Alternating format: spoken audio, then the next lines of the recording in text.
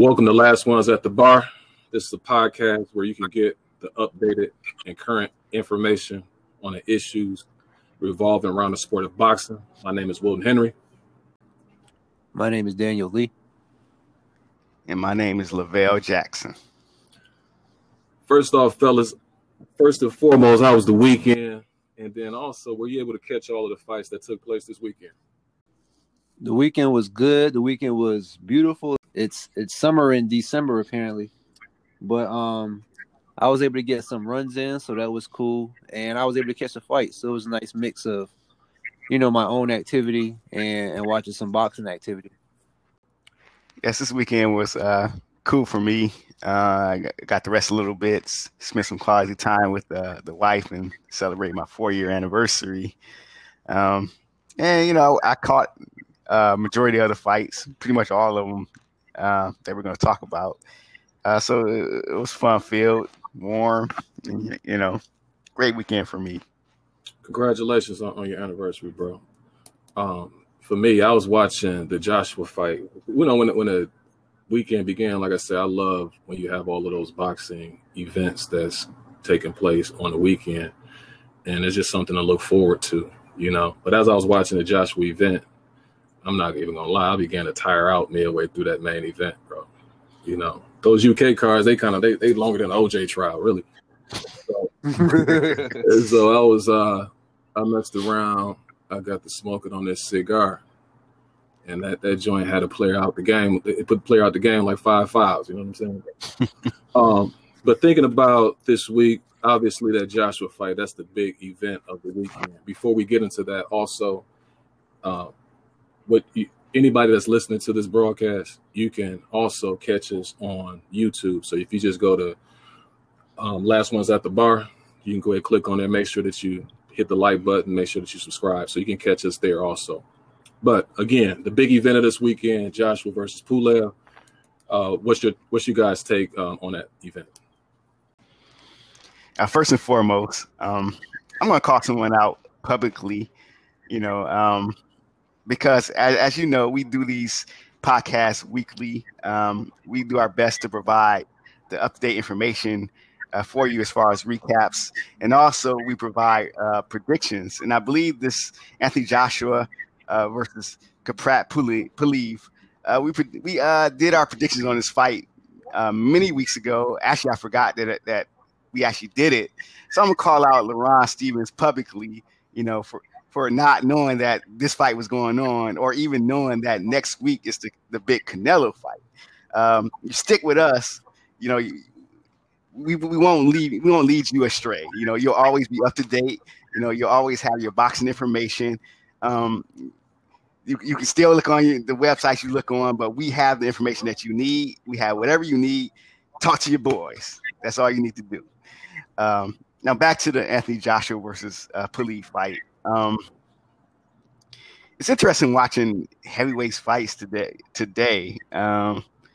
Joshua, he still looks robotic. He looks a little stiff. I mean, he got the job done. And, he hurt Pulev at many times. I was surprised that he didn't step on the gas in the third round. I don't know if he still is having stamina issues or not, but he didn't step on that gas. He could have stopped Pulev a lot earlier, and he took his foot off that gas. And then, of course, that knockout came a lot, later. And I definitely like Joshua's uppercuts, but I think he still struggles a little bit with his stamina and the confidence in his stamina.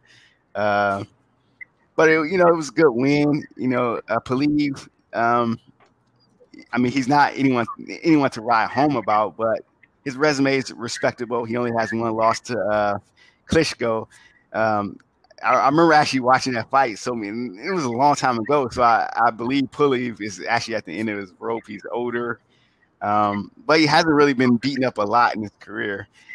So, all in all, it was a good win for Joshua. But, it seemed like he could have did a lot better, considering he did have Pulev hurt very, very early, and he didn't seem to be a great finisher. Yeah, when I watched the fight, I'm going to start over. I had no problem with Joshua in this fight because, as far as taking the fight, because Pulev was a mandatory, and so you can't really be critical with him as far as the fight itself.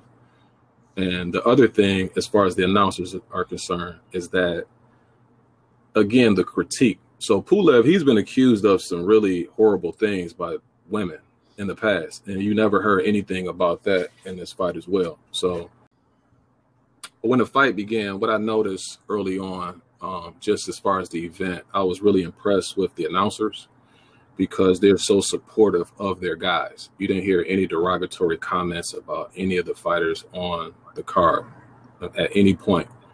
And so, and one comment that they made, they said that Pulev was saying at the press conference or at a press conference that the boxer can change his style, but a man can't change who he is inside. So it appeared to me that he was thinking that at some point he would be able to take Joshua's heart. He just didn't have the skills, the prerequisite skills to be able to pull off the job. I just wish other fighters would get that same type of treatment. All right, now as far as the fight is concerned, the round by round breakdown, round one, Joshua, he was starting to establish a rhythm. He landed a few jabs, not much to write home about in that fight, in that round. It's pretty much a fill-out round, but I gave it to Joshua 10-9. Round two, Joshua, you can still see that he was lacking in confidence, kind of similar to how he fought against Ruiz in their match. But he was, landed his long jab. So I gave him round two as well. Round three, Joshua was still being patient and kind of tentative a little bit, but then he hurt Pulev.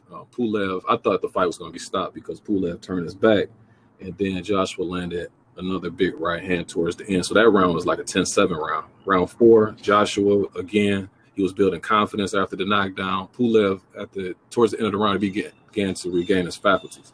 Round five, another round for Anthony Joshua. Nothing special, though. Round six, Joshua was dancing around towards the end of the round. But again, I couldn't find a way to give Pulev any of those first six rounds. Round seven, Joshua landed three big uppercuts. 10-9. Round eight, Joshua, he seemed like he was tiring a bit. And Pulev, he landed a few right hands in that round.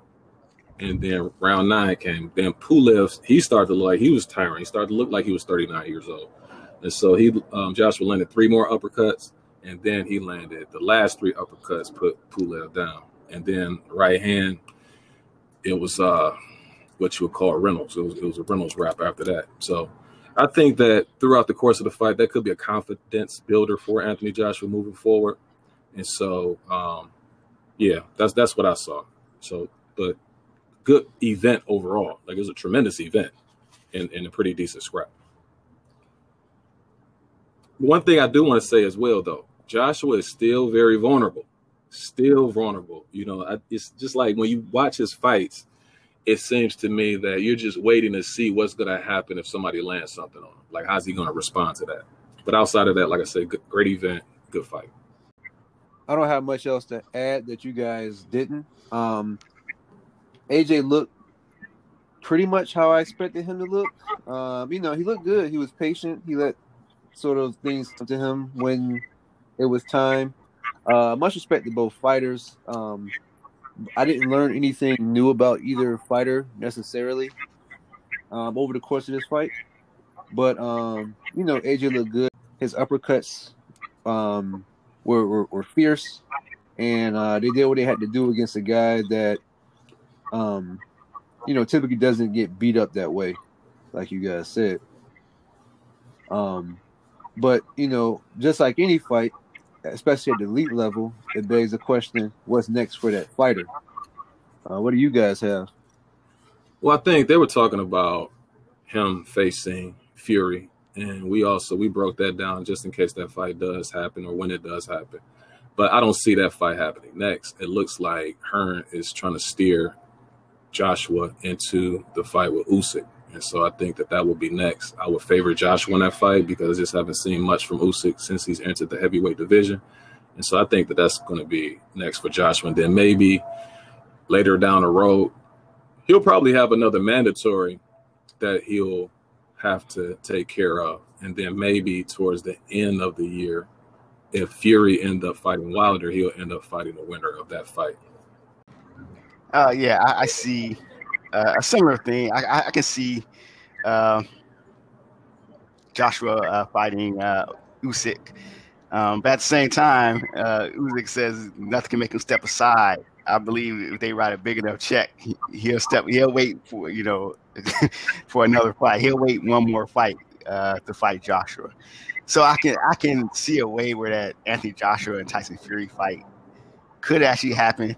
But it's safe to say that the way it's going to play out, I think Anthony Joshua is going to fight Usyk, and then he's going to fight Tyson Fury. That's how I expect it to likely play out.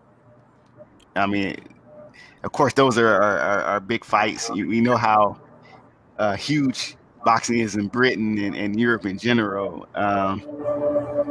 They haven't allowed UFC a takeover yet, so those are still huge fights. I thought about that scenario too. Sorry to cut you off if you were still talking, but I feel like in the COVID era, promoters are less likely to pay that step aside money because the fact that they're having these events and they're not able to have as many people at the arena, if at all, they're already losing money as is to throw these events. I would say they're losing money, but they're bringing home less than they would because they don't have the gate tickets. So that's kind of why that's kind of what I factored into saying what I said. I just wanted to throw that in. Yeah, and I was going to say on top of that, in addition to what you're saying, you got the lawsuit that Fury is going through. So that's cost money as well. So do you want to pay somebody some step aside money in addition to having to fight that lawsuit where you're losing money there as well? So that's another thing to factor in. Well, I believe it'll be Joshua paying step aside money, not necessarily Fury's team, right? Yeah, it's AJ's mandatory, so they will have to pay that, I believe. Yeah, you're probably right. But sometimes when you got those promoters, they would. Well, who would be this? You don't even have to put this in the thing. So let me see. Usyk. He's Joshua's mandatory. No, he's Joshua's mandatory, but I'm trying to figure out. Right. So Joshua's with Hearn, and then whatchamacallit is with Arum, right? Yeah. So that's why I was thinking in terms of both sides coming together in order to make the fight. So could they, with both promoters, actually try to get Usyk out the way so that they can make the fight? That's what I was thinking. Who's Usyk's promoter? I don't know, but he's on his own, right? Yeah, I don't know. It probably would be Hearn or somebody like that. And I think that would just make more sense for them because they can keep the money in house. Yeah, so my head already hurting. So I'm thinking about who's promoting who. So yeah, it's unfortunate you have to think about those things before these fights are made. Right. It's like dudes are right in the same weight class. And it's like, well, they really aren't gonna fight each other because he's with that promoter. And he's, you know what I mean? Like, it's unfortunate we have to deal with that now. But that's the state of boxing right now. No, sure, definitely. So moving along, we had another main event that happened last night with one of the fighters that I'm very, very high on. We saw Olympian Shakur Stevenson versus Toka Khan Clary. Now, what are you guys' thoughts on that fight last night? Shout out to Stevenson. It's always good to see him in the ring, and physically, he's really starting to come into his own. He's filling out at 130. And, he had a very effective jab. He had very good movement. I know a lot of fans probably wanted to see the knockout, but I thought he was very dominant in the win. And, he made it look easier than I imagined it was. I had it 190 in the fight. And so, he looked good. I'm interested to see. He's calling out some names, so I'm interested to see who he fights next. Yeah, I thought it was a pretty dominant performance. It went the way that I thought. I had him winning every round. Not only that, he pretty much won every second of every single round. to a point where the pace was just was making what was making the fight boring. It wasn't exactly the action because Stevenson was putting it on him. He was doing what he wanted to do, but it was the same pace.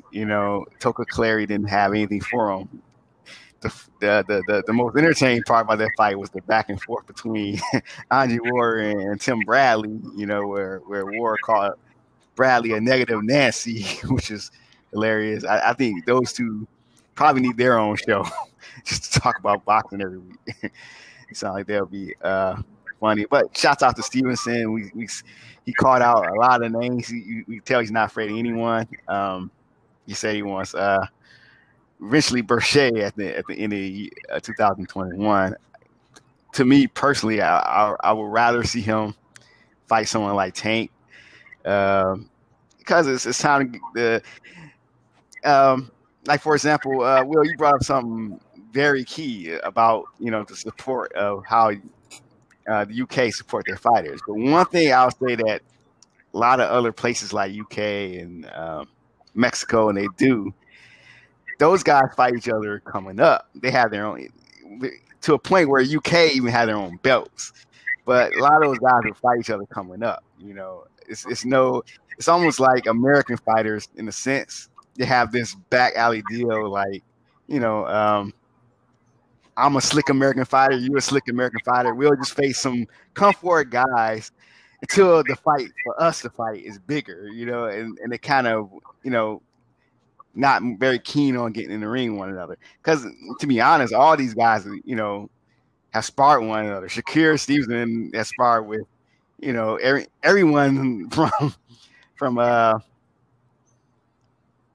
everyone from Devin Haney to Terrence Crawford to guys not even in his weight class. I mean, he's sparred with Sean Porter. So for a lot of those guys to not want to get in the ring with one another and say, I want to fight a come forward guy, it's kind of weird per se, because a lot of those fights could make a lot of money and they're very interesting to watch. I like fights against two slick fighters. So, but yeah, it was a great performance by Shakur Stevenson. Yeah, I think on those guys, in their defense, I think they are the cream of the crop. And some of those other fighters in other countries, they're not, and they would.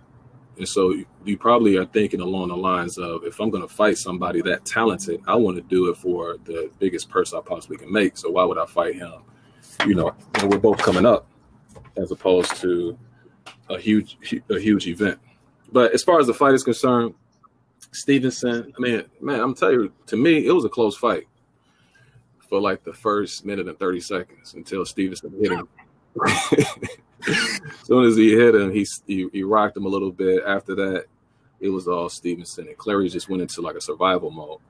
What I like about Stevenson is what I've been mentioning about him, but he looks like he's getting a little bit stronger. He's sharper, technically gifted, much more so than Clary. And, he did some really good work to the body. Stevenson is pretty much world-class in every category except power, Good solid victory. Sky's the limit for Shakur, because he hasn't reached the ceiling just yet. So like you said, the big thing for me, big takeaway, is the guys that he's calling out. So he said first he wants the winner of Jaime, it's Carl Frampton and Jamel Herring. So those guys are getting up there in age. I know Frampton is 33, Herring is 35, Herring is 5'10". I think Frampton is about 5'5", but I think he would easily defeat those guys. But the big fight is that I think it's Berchelt Shelp fight. And that guy right there, that's going to be a tall order right there, because what he does have, he's 5'7", but he has some really long arms. He has 71-inch reach, and I think Shakur has like a 68-inch reach. But Berchelt, that's a big puncher right there. He throws some beautiful uppercuts. And he's 37-1 and with 33 knockouts, so you can see that he does have world-class power. So that would be a huge matchup. That would be a good event. But that you'll see if Shakur is really like a pound-for-pound caliber type fighter, if he can defeat somebody like that. So, but he's looking to do that towards the tail end of next year. But, I'm looking forward to seeing more from my main man from Brick City. The next fight that we're going to cover is Edgar Berlanga, the knockout artist. Yesterday, he faced Ulysses Sierra. What are you guys' take on that fight? What fight? Because I missed it. That's how quick it was. It was funny. I was switching back and forth between this and another fight. And I turned back and I'm like, this fight's over. And I knew I was going to miss it, but I thought I probably might have this might last longer than 2 minutes. So I had to rewind it back.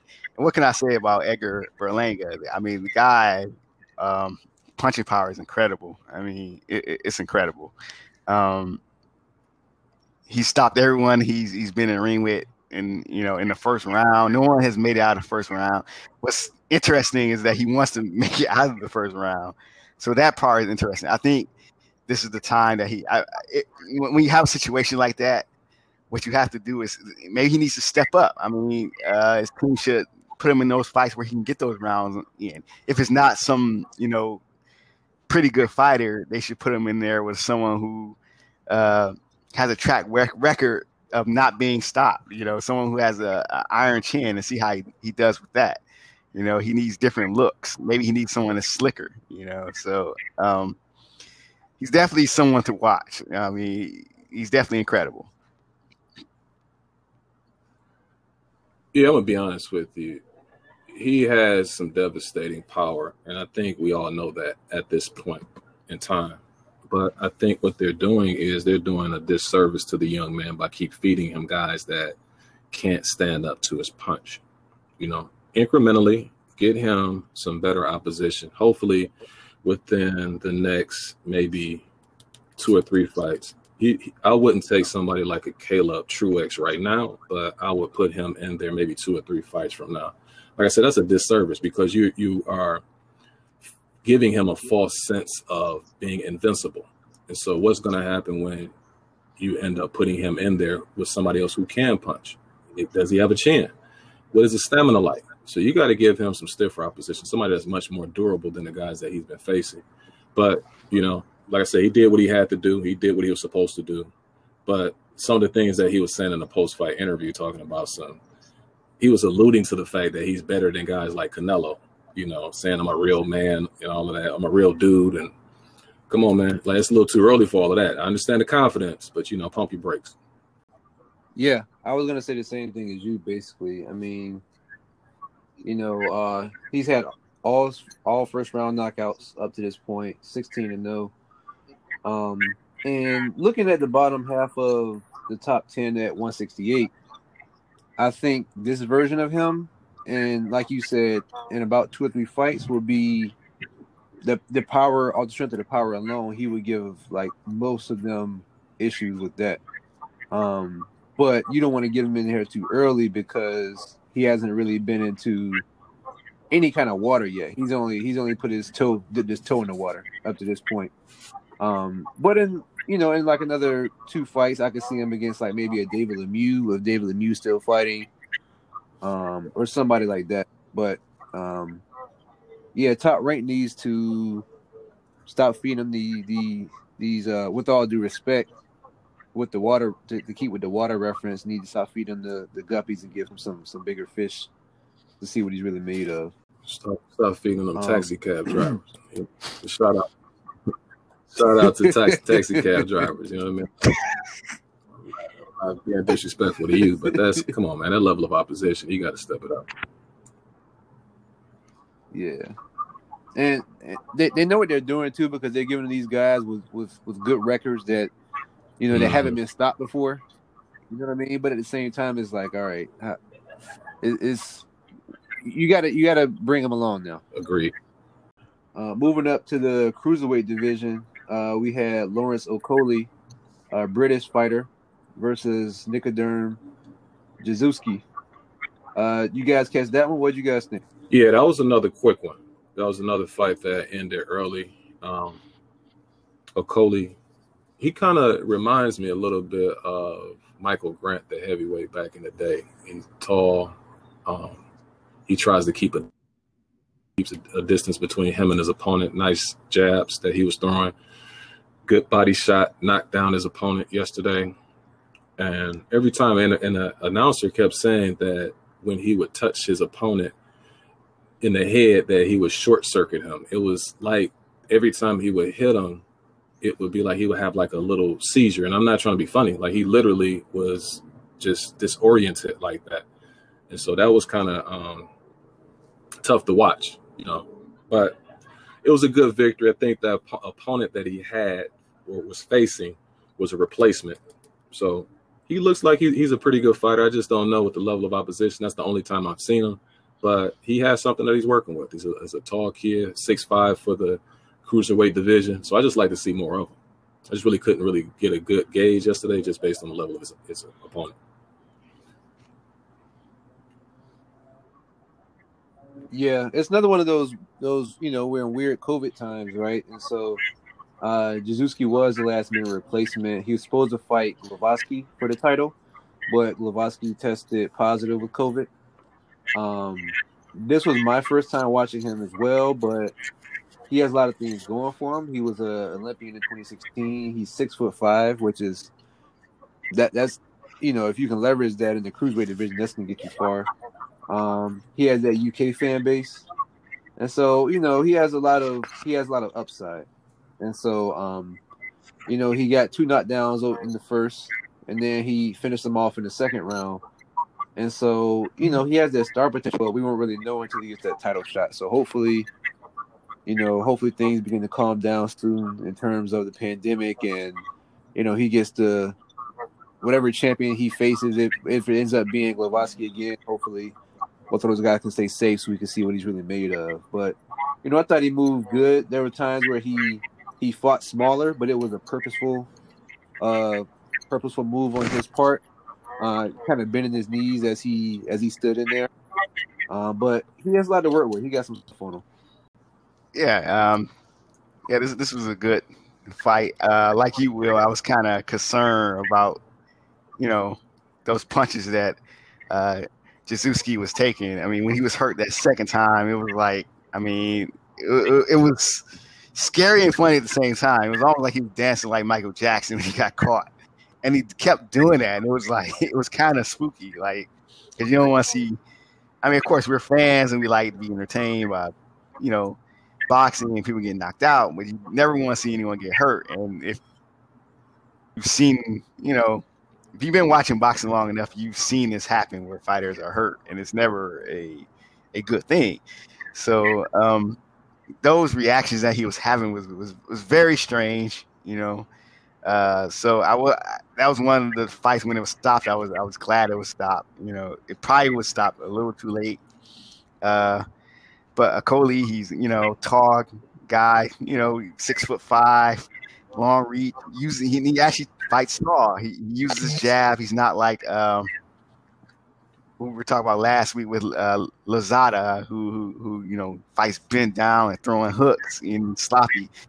Okolie, even though he bends his legs and he uses that reach, he uses that long reach and has a great jab. And it'll be interesting to see him as his career progresses. So moving right along, we had another heavyweight fight last night on the undercard of Joshua versus Pulev. We had Hughie Fury versus Marius Watt. What are you guys' thoughts on this fight? So we had Hughie, who's the cousin of Tyson Fury. Yeah, to see him fight against, I think it was Joseph Parker that I saw him fight against, and he lost that fight.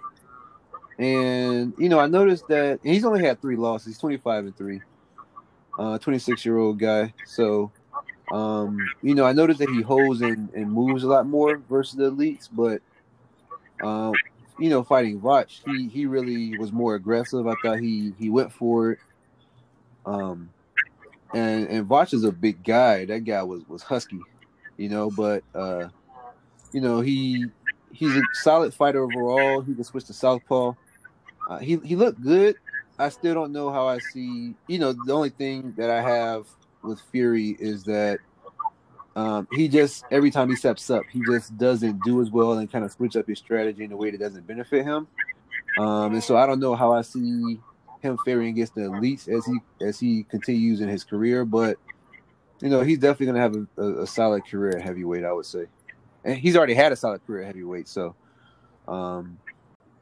This fight to me, it wasn't, for me personally, it wasn't much to ride home about. I thought it was kind of like, and it's maybe my problem with heavyweights today. You know, it was very sloppy. You know, Hughie Fury. I mean, of course, he fights a little bit. He's like a sloppy version of Tyson. You know, in a way, he throws lots of hooks, but he's very, very.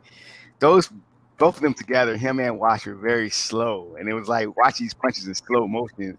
Maybe because I was, you know, watching that fight, and I watched a lot of fights with guys who were of lighter weights than that. That might have been it. But even then, even the Joshua fight seemed to be a faster pace than this fight. I mean, this fight was very, very. The hooks they were throwing, it was like me at 5'2" could probably throw a punch right through the middle of that. You know, so it was very, very slow. And maybe it's just my issues with heavyweights where they seem either too sloppy or they just throw 3 punches and they get tired. The condition just doesn't seem to be there for me. Yeah, my recap of the fight, it was 100 to 90 to me. I can see a 99-91, maybe Vach won one round. You know, when I started watching the fight, I saw Fury fight against Joseph Parker also, but that was a while ago, and I couldn't remember what Hughie Fury looks like. And so when I initially watched the fight, I thought Vach was Fury because he looks more like Tyson Fury, like his body frame and everything. And so after a while, after the announcers were talking and whatnot, I figured out that actually Fury was the smaller guy, even though he's 6'6", Vach is just so huge.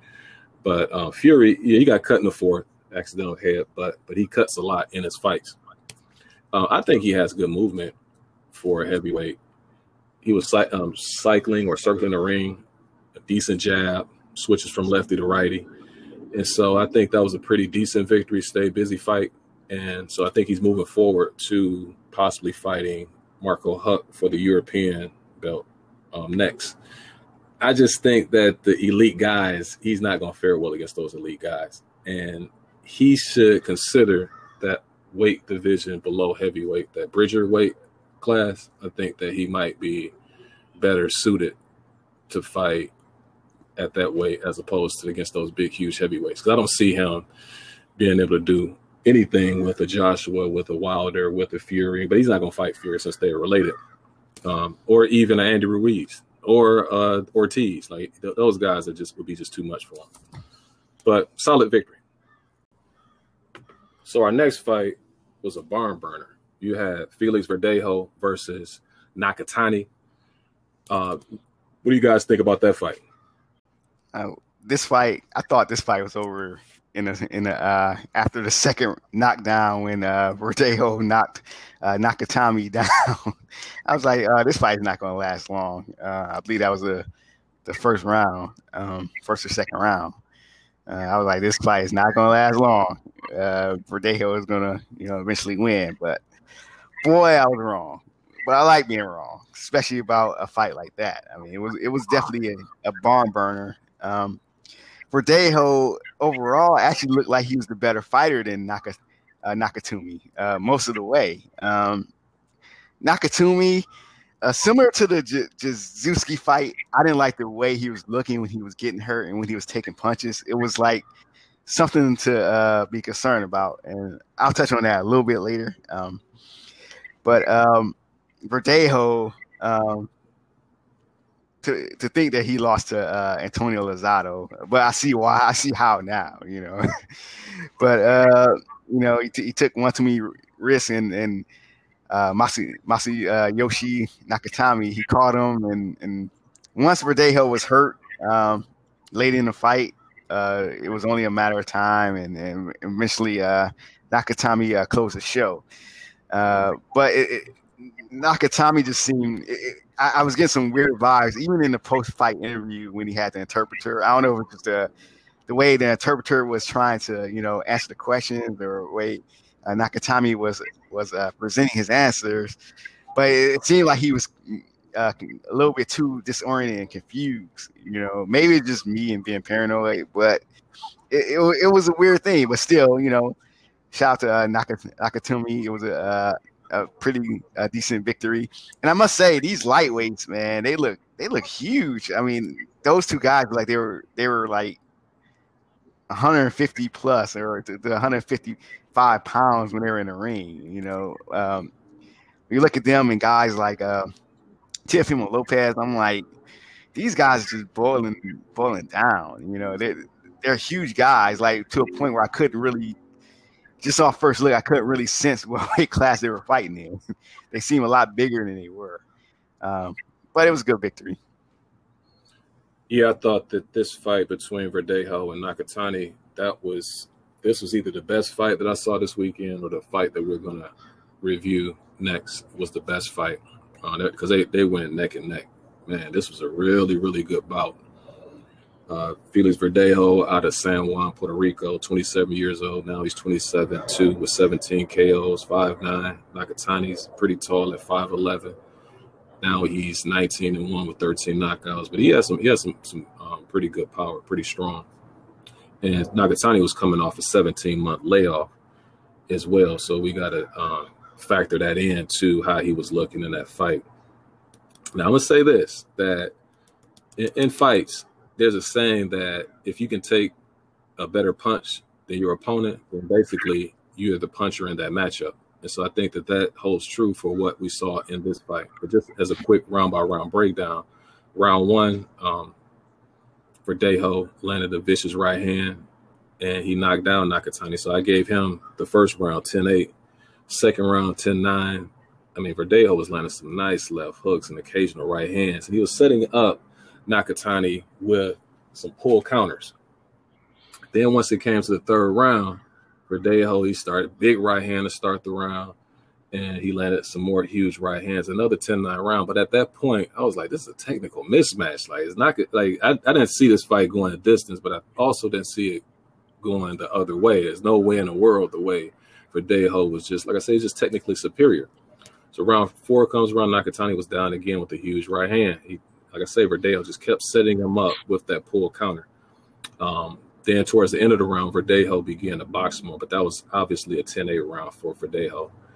Fifth round, Verdejo, he was loading up at the beginning. So that's something that he was probably to his detriment, that he was landing, that he was loading up so much. And announcers were saying that tires you out when you try to throw big right hands and not just let it come to you. Round seven, that's when the tables turned. And Nakatani, he landed a 1-2, and Verdejo didn't take it well. And that was like a big round for Nakatani. It's still 10-9 round, but it just, Verdejo, he was pretty much in the daze after that exchange. Round 8, Verdejo was still groggy. Both of them were hurt, though. He hit Nakatani and hurt him in the round. But that was another round I would say I would give to Nakatani. And then the 9th round, Verdejo still was unsteady. Then he got dropped by a heavy jab. Then he got hit by a heavy jab, went down, and then he got up. Nakatani hit him with a right hand and basically blew out his candles, and that was all she wrote. Good night, Irene. Huge comeback for Nakatani, but in the process, he suffered. I think his orbital bone was broken, and like you said in the post-fight interview, he didn't sound too hot. So hopefully, he can come back. Because even just with the orbital bone injury, if he comes back, he's going to be out for another long period of time. He's going to have another long layoff. But also, after taking so much of a beating throughout that fight, will he be the same?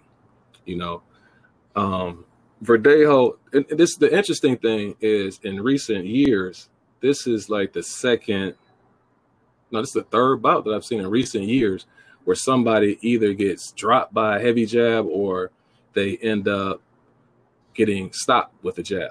And so I recall the Banana Rosario fight with Jermell Charlo when he got stopped. And then Anthony Yarde got stopped by Kovalev. And so this is another case where somebody was hurt or stopped with the jab. But Verdejo, he's going to be tough, like for anybody to face that first 5 rounds. But after that, it seems like he fades. And then the other thing about him, Nakatani never really landed anything flush.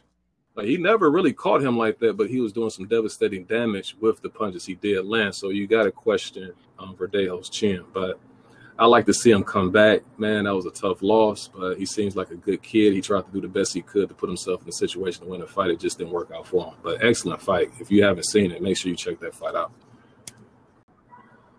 Definitely a great fight with two warriors and a great breakdown. I don't even think I can even add to that. I mean, yeah, I don't have anything of value to really add to that, but you know, I think Verdejo is still has a bright future.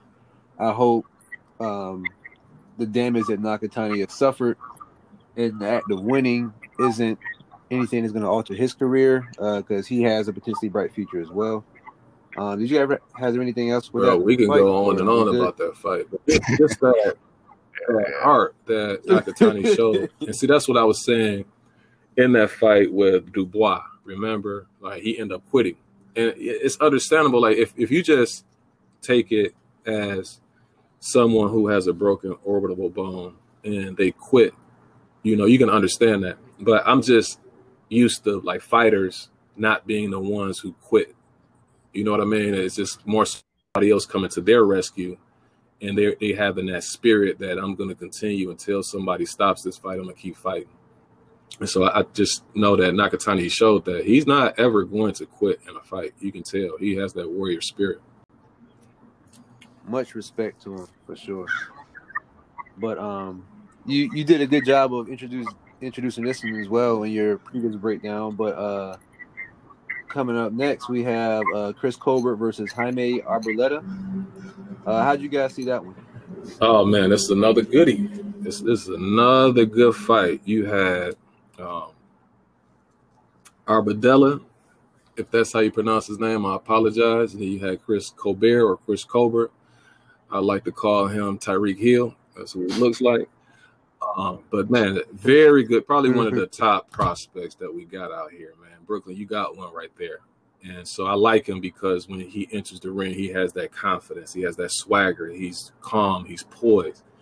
He's able to go from lefty to righty. A good switch hitter. Very athletic. Good defense. You know, in this fight, he's 15-0 with 6 knockouts. I think his knockout ratio is kind of deceptive. He's becoming a little bit more of a power puncher than he was earlier in his career, because this is the second out of his last 3 fights. This is the second KO in his last 3 fights. So and he's increasing the level of his opposition. But it seems like he's sitting down more on his punches. But he has good defense. Just a real quick breakdown of the fight was that second round he hurt his opponent. But I'm gonna tell you now, this fight and the Nakatani fight, you can make an argument either way of which was the best fight of the weekend. But the best round of I would venture to say the year, was that 9th round between these guys. Oh my God. Back and forth action. These dudes were slugging it out. And then finally, Colbert ended up knocking his opponent down. But man, that was some good stuff. If you don't get a chance, you don't see anything else for this fight, check that 9th round out. And then once it came to the 11th round, Colbert dropped Arbadella down. Arbadella, if that's how you pronounce his name, I apologize again. He dropped it 3 times. But I'm going to tell you like this. The only thing that was disappointing, I think, Vail, your boy Steve Willis, I think he might need to be suspended. He waited a little too long to stop that fight. I think after either the first or second knockdown, you had to have stopped that fight, because it was at one point before Colbert knocked him down for the last time. His opponent just went back to the ropes without even being hit. And so I was like, come on, man, stop this fight. And so luckily, it doesn't seem like he sustained any like injuries that can be harmful to him for the rest of his life, but he certainly could have, because that was a brutal stoppage. But great fight. Looking forward to seeing Colbert fight against some of those other elite fighters at 130. I would love to see him fight against what's my man's name that we just talked about? Brzezinski. Stevenson. Stevenson. I would love to see that.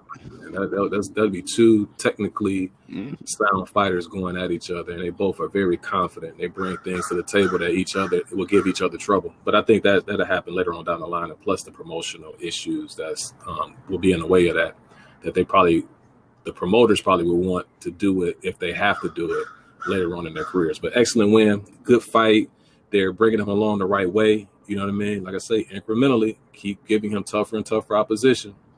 And like I say, he's another guy. The sky's the limit. Okay, moving right along. Of course, the biggest event, that's been happening this year was the Mike Tyson versus Roy Jones Jr. So, coming out of that, we have potential for another, exhibition fight that could be the event of next year. We have Floyd Money Mayweather versus Logan Paul. What are you guys' thoughts on that? Arboleda was definitely game, but you could tell that Hobart made the fight more interesting than he had to, just the way that he was carrying it. But he has some real good hand speed. He can switch to southpaw. He has a lot of the tools. He has the attitude. He wants to put on for his city, for his borough, and he wants to be a great fighter. That said, as I was scoring the fight, I kind of had the fight itself closer than most, because he had the point deducted in the 7th or the 8th, I believe, and the round that he got the knockdown, the following round, I thought Arboleda had actually otherwise won that round, but he got knocked down, so I had it 9-9. So there were two rounds that I had 9-9. But I had a 96-93 overall. And I think it'll be interesting to see where he goes. He's calling out, Tank and all of them already. I would like to see him step up a competition to where he's actually forced to box. You could tell most of the fight he was kind of showboating, and he was kind of, sort of trying to waiting for something, and it kind of cost him some rounds. So I want to see how he fares against a fighter that makes him that brings the best out of him before I see him against someone like a Tank or anything. But very, very good fight, though. Kid has a bright future. I'm looking forward to see where he goes. Yeah, I agree with you guys. It was one of the best fights of the night. I've been very high on, Chris Colbert. I've seen, a few of his fights. I think this is one of the most exciting fights that I've seen him in. It seems like he made a conscious effort to stand and trade. And at times, I was kind of upset, like, why is he making this fight harder than it has to be? Like, he can, he's up to this point, he's shown himself as a stick and mover and pop you in and move away. But just like someone in his weight class, Stevenson, he's gotten a little bit of criticism for not having power. And even though he has pop, he wasn't showing a lot of knockout power. So as a mitigation, he's been trying to step on it a little bit more and stand and trade and fight a little bit more flat-footed. And in a way, it made the fight exciting, and it showed another facet of his game. And it definitely won a lot of fans. He probably won a lot more, being that he was showcased on Showtime. Whereas before that, he was just fighting on undercards. But at the same time, if his career progressed and he fights some of them, them heavy hitters in his weight class, he's going to have to rely more on, his movements. So as for where he goes from here, I think he can step it up a little bit more and fight better competition. Obviously, he's calling out guys like Stevenson and Santa Cruz. I actually think Santa Cruz is a decent step-up fight for him. Stevenson is a great fight. I don't think he's necessarily ready for Steve. I think Stevenson is something, that'd be hard for him to overcome, but I'd still like to see it. I think he's a Chris Colbert versus Tank would be a great fight. They're both with PBC. I mean, Tank is still at He has a 130 strap. He just fought at 130. He's kind of bouncing between 130 and 135. He can decide to take some fights at 130, or he can stick at 135. You know, there are great fights for Tank at both. But in an event that he wants to fight a few more fights at 130, I think Chris Colbert, you know, is a great fight. You know, I would love to see a fight like that. And, you know, and see Chris Colbert against someone who has the power to put him down, and see Tank against someone who is a lot slicker than he is. You know, it'll be a great fight. You know, so it was a great night of boxing. Like you said, Will, that ninth round was round of the year. You know, it's memorable. If listeners, you haven't seen it, yeah, check that fight out. You know, it's a great fight. That was kind of Chris Colbert's coming out party, and I love to see more of them. You guys have any further thoughts on that? No, maybe Colbert. I'd like to see him fight somebody like, let's say, somebody like a Tevin Farmer or something like that. You know what I mean? Yeah. So just like I say, man, you know, those guys, they are being matched. Well, he is. Like, they putting him against good competition, people he should beat. But at the same time, if he's not on his game, then they can defeat him. And so that's how you want to match those guys. I like what I see so far. This is one of those fights where, so from a business perspective, you know, if it makes dollars, it makes sense. And, you know, seeing how successful that, you know, the Tyson and Jones Jr. pay-per-view was, I could see where, from a promotional standpoint, you know, they would want to ride kind of those coattails and profit off of it. From a boxing standpoint, I'm not excited to see it. The only thing that makes it somewhat intriguing is Logan Paul's size. I believe he's 6 foot 6'2", something in that range, and around 200 pounds, I imagine, for what I read a little bit ago. And Floyd's, you know, naturally smaller. I believe he's about 5'7", 5'8". Walks around almost welterweight status as it is, but you know, you have a boxer against a YouTuber who's, you know, one of the greatest boxers of all time against a YouTuber who's boxed for a few years now. And it's interesting to me because, you know, casual fans and you know, even non-casual fans complain about Floyd Mayweather towards the tail end of his career having boring fights because of, you know, he's more so defensive. And it's like, okay, if you thought he was boring against defensive, like, professional boxers, how do you think this fight's going to look? But, you know, of course, people will tune in. And so we'll see how it goes. From a boxing standpoint, I'm not excited about it. But, you know, it'll be a spectacle for sure. Well, I think Floyd is just, you know, he's enjoying the fruits of his labor. He put in the work, you know, and so he had an illustrious career, and his name still rings bells. He's probably still the most popular fighter in boxing right now as we speak. And so, you know, he can do these type of showcases or exhibitions, and he's going to make a pretty good dollar off of that, you know, pretty penny off of that. And so I'm not mad at him from that standpoint. It's the other guys who I think are benefiting from what guys are not doing in the sport, you know, and I can't, you know, harp on this point enough that you have fellas who are not fighting each other. They're right there. You got the Crawford, you got the Spence, you got Lopez, and then you got Haney, you got Tank picking and choosing, you got the Cash Cow in boxing picking and choosing fighters that he wants to fight. And so I think that is opening the door for this type of, not necessarily Floyd. I think Floyd would do this with whoever and be able to, because you know, people just, his name, as soon as they see his name, they're going to click on something, they're going to buy something, and because they want to see him lose, they want to see what happened. They just want to see Floyd, you know what I mean? So, like I said, not necessarily him, but it's the other guys who come back that will have big events of Tyson and Jones.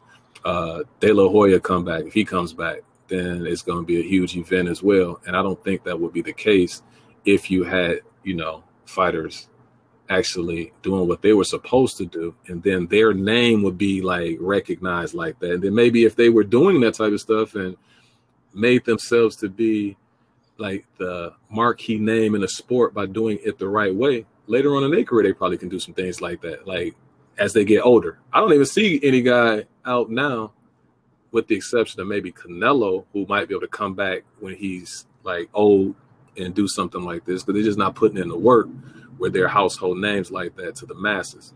But as far as the event is concerned, it's going to be interesting just based on the fact that Logan Paul is so much bigger than Floyd. And so, just that, look that you're going to see, like just on the screen, visually, you're going to be like, dang, what's going to happen? Like, can he really beat Floyd? But, at the end of the day, in boxing, skills pay the bills. You got a professional fighter fighting against somebody who's a YouTuber. It's not going to work out well for the YouTuber. But that's pretty much all I have on that fight. My take on it is,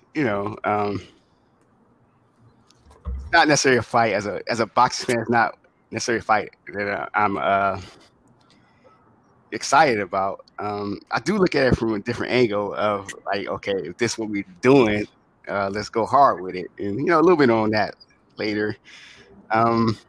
We got Floyd Mayweather. He's been out of the ring for a few years. He only has some exhibitions.